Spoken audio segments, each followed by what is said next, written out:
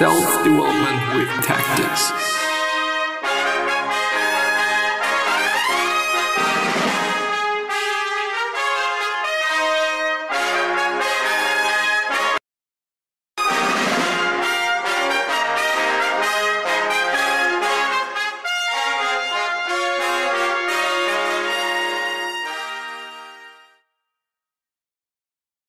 So we're gonna go ahead with the meaning of life, and therefore also with a unifying principle, because and the article is a bit longer. As you can see, we have almost, I guess at least, I don't know how long it really is, because sometimes it's a little bit anyway, we might be a bit over the half, might actually be more, I don't know.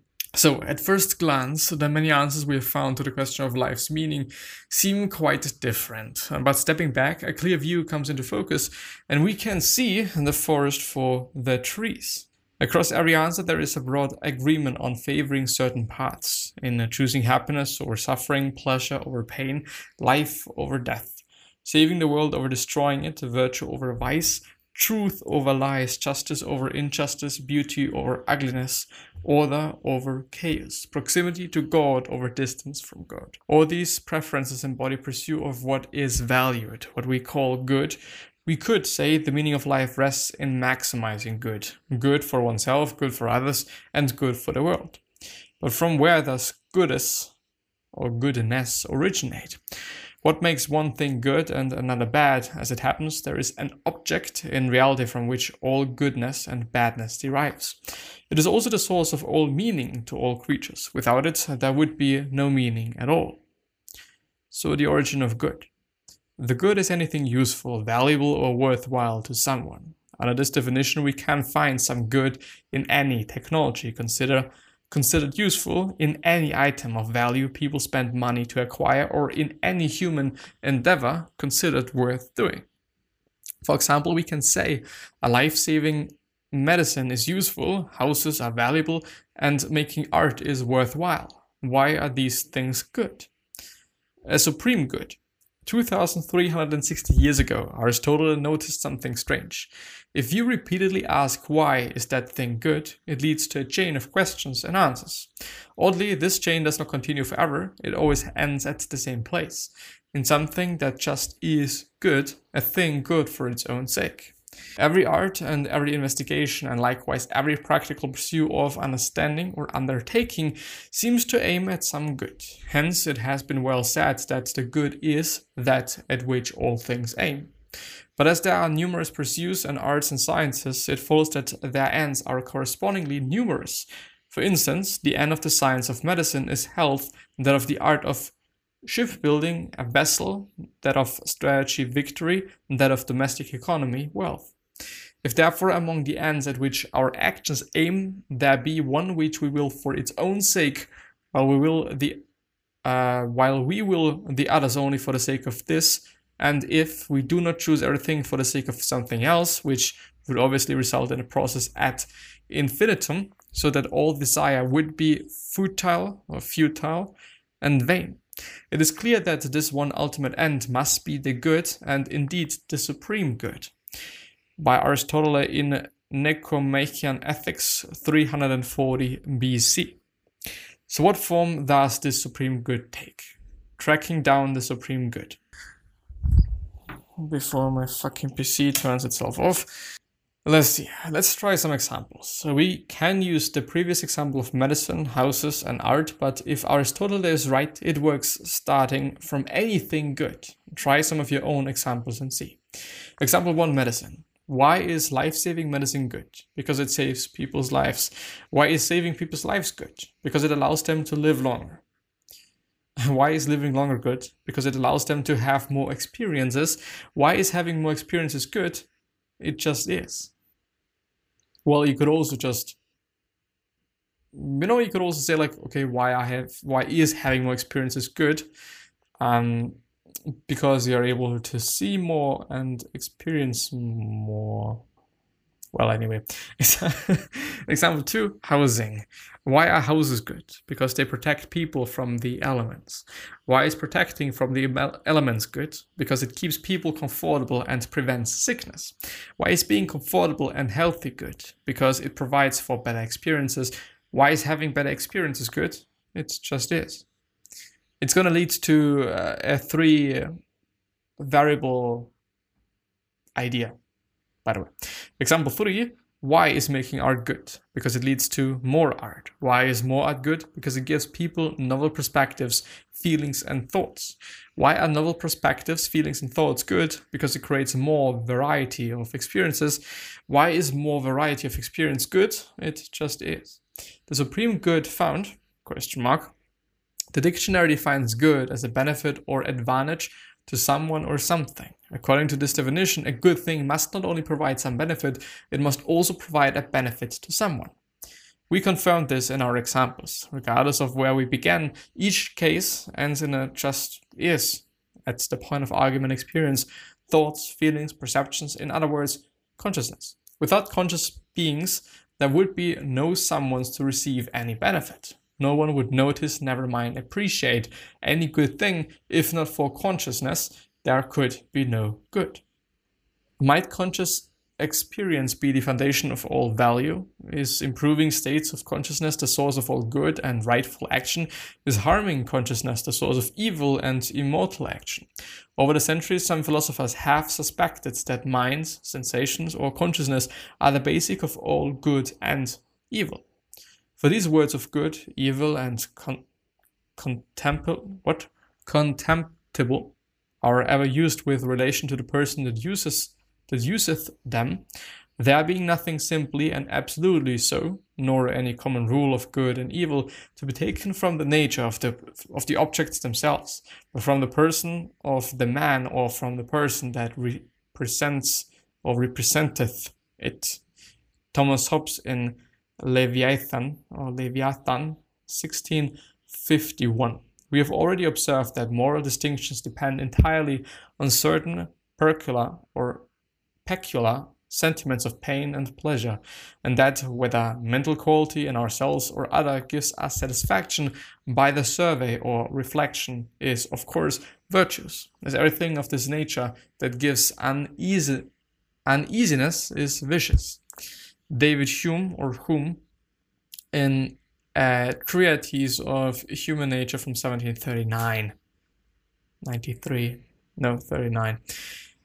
If there appeared that we could not, on reflection, maintain anything to be intrinsically and ultimately good, except insofar as it entered into relation to consciousness of some kind and rendered good and desirable, and thus the only ultimate good or end in itself must be goodness or excellence of conscious life. From Henry Sidgwick in The Methods of Ethics from 1874. Ultimately, all value derives from conscious experience, for nothing can be felt, enjoyed, appreciated, thought. Is it thought? Is it thought? Well, I don't know. Or known outside of it. All good things. If all good is based on conscious experience, then improving and perfecting states of consciousness and seeking desirable experiences constitutes the meaning, purpose, and value of all conscious life. But what does it mean to improve conscious experience? If we discover how to best approach this supreme good, it would serve as a focus for all rightful action. Will not then a knowledge of this supreme good be also of great practical importance for the conduct of life? Would it not better enable us to attain our proper object, like archers having a target to aim at? Aristotle in the same book, once again, 340 BC. It's hard to imagine any knowledge that could be more valuable.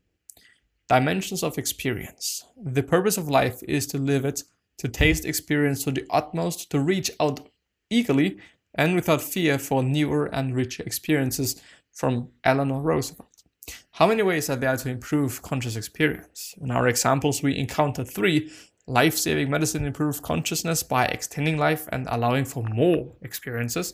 Having shelter increases the quality of experience, and creating art improved the variety of experience. So we're having three things. Thus, there are at least three ways consciousness can improve. Either way, by the quantity of experiences, the variety of experiences, and also quality of experience and experiences. In this graph, we're only having experience. Three dimensions of experience by which consciousness can improve. So quantity, to live it. One way to improve experience is to create more of them. That is, to increase the number of experiences, have more of them, live longer, save lives, continue and propagate life, create and support the next and future generations. As long as the experiences are positive, more is better than fewer, thus working to save and preserve life and to protect the planet that sustains us are seen as universal goals in service to universal good. Quality. To taste experience to the utmost. A second way to improve experience is to simply have better ones. That is, to increase happiness, pleasure, satisfaction, and contentment, or to reduce suffering, pain, displeasure, and anguish. And there's a quote by John Stuart Mill in Utilitarianism from 1863. The creed which accepts as the foundation of morals, utility, or the greatest happiness principle, holds that actions are right in proportion as they tend to promote happiness, wrong as they tend to produce the reverse of happiness. Increasing happiness and reducing suffering are not only goals held by all, but are considered by some to be the very definition of good. Variety. To reach out eagerly and without fear for newer and richer experience. A third way to improve experience is to have new kinds of them. That is, to have a wide breadth of experiences, try new things, explore new states of consciousness, learn, develop, grow, increase the ways of thinking, perceiving, and being to promote a diversity of forms of conscious life, language, arts, culture, and expression.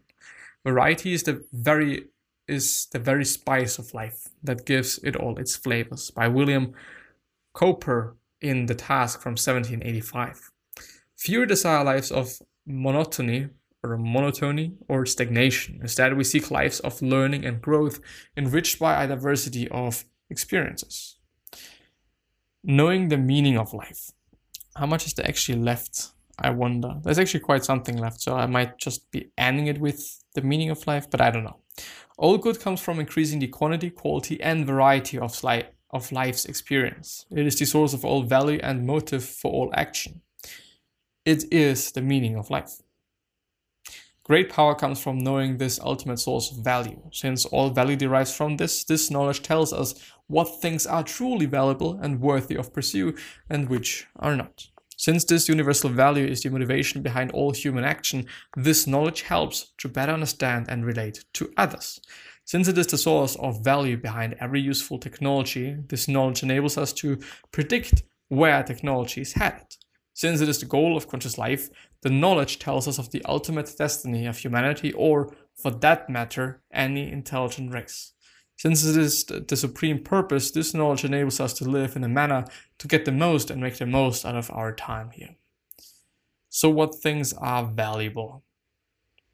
Should I go through that now? I would actually like to, but yeah, let's do it. So what things are valuable? To know what is value is to know what is worthy of pursuing, protecting, or fighting for. It tells us how to best spend our limited time, money, and energy to achieve what's most important in life. A field called axiology is dedicated to the study of value. It seeks to answer where it comes from and what makes anything valuable. One of its lessons is that value comes in two forms. The first one is intrinsic value, things that are valuable for their own sake, and the second one is instrumental value, ways to achieve things with intrinsic value. So intrinsic value. In this 1973 work, Ethics, the philosopher William Frank Kahner tried to list everything that has intrinsic value. The following is his list: life, consciousness and activity, health and strength, pleasures and satisfaction of all or certain kinds, happiness, beatitude, contentment, etc., truth, knowledge, and true opinion of various kinds, understanding, wisdom, beauty, harmony, proportion in objects contemplated, aesthetic experience, morally good dispositions or virtues, mutual affection, love, friendship, and cooperation, just distribution of goods and evils, harmony and proportion in one's own life, power and experiences of achievement, self-expression, freedom, peace and security, adventure and novelty, good reputation, honor and esteem, etc. All of these serve to improve one or more dimensions of experience. So in quantity, we're having life, peace, security, and activity. Then in quality, we have happiness, satisfaction, pleasure. In variety, self-expression, novelty, freedom, power, and strength. And then there's going to be some words that can be found in one or actually three, two or three of these big piles, quite, so quantity, quality, and variety. In quantity, quality, and variety, we can find love, consciousness, and also understanding. In variety and quantity, we're having truth, knowledge, and wisdom. In variety and quality, we're having beauty, aesthetics, and adventure. And in quantity and quality, we're having health, harmony, and virtues. But intrinsic values and improvements to consciousness are not the only thing we value. We also value the means to reach these ends. All desirable things are desirable either for the pleasure inherent in themselves or as means to the promotion of pleasure and the prevention of pain. John Stuart Mill in Utilitarianism from 1863 once again. Such means are called instrumentally valuable, for they are instrumental to reaching some end goals which is valuable for itself. Instrumental value. Things like food, water, medicine, shelter, and fuel are not the ends but a means. They serve the purpose of maintaining and supporting conscious life and so are indirectly valuable to consciousness. Most money is spent to meet the basic needs of life, like food, clothing, shelter, healthcare. Living another day adds to the quantity of experience. When money is left over after meeting basic needs, it can be spent to improve the quality of experience and variety of experience. On travel, art, education, entertainment, conveniences, dining, and electronics. The value of life. Consciousness may be the ultimate source of value, but it is by no means the only thing of value. Some things contain either a future potential for consciousness or play a supporting role for it. For example, a planet harboring only unconscious single-celled life, or even just the necessary chemicals to later develop life, has value. It is valuable for its potential to develop and host conscious life. If some misfortune prevented the rise of life on Earth, it would represent an incalculable loss of value, for it would have prevented all the life and consciousness that otherwise would have emerged. Unconscious life on Earth is also valuable for its role in the greater ecosystem and food chain on which all conscious life depends on.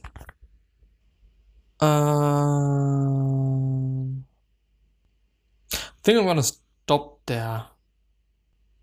Well, let's go through the common values. Whether one believes in religion or not, whether one believes in this religion or that religion, we all are seeking something better in life.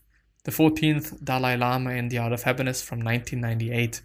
It sometimes seems no one can agree on anything, but if there is a universal goal, improving conscious experience, and if this goal is shared by all conscious life, why do people ever disagree on anything?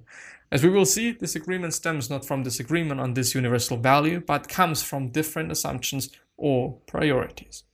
And then the next time we're going to go ahead with different assumptions and the nun and the revealer, or reveller, or whatever. But yeah, anyway, I wish you the best. Bye-bye.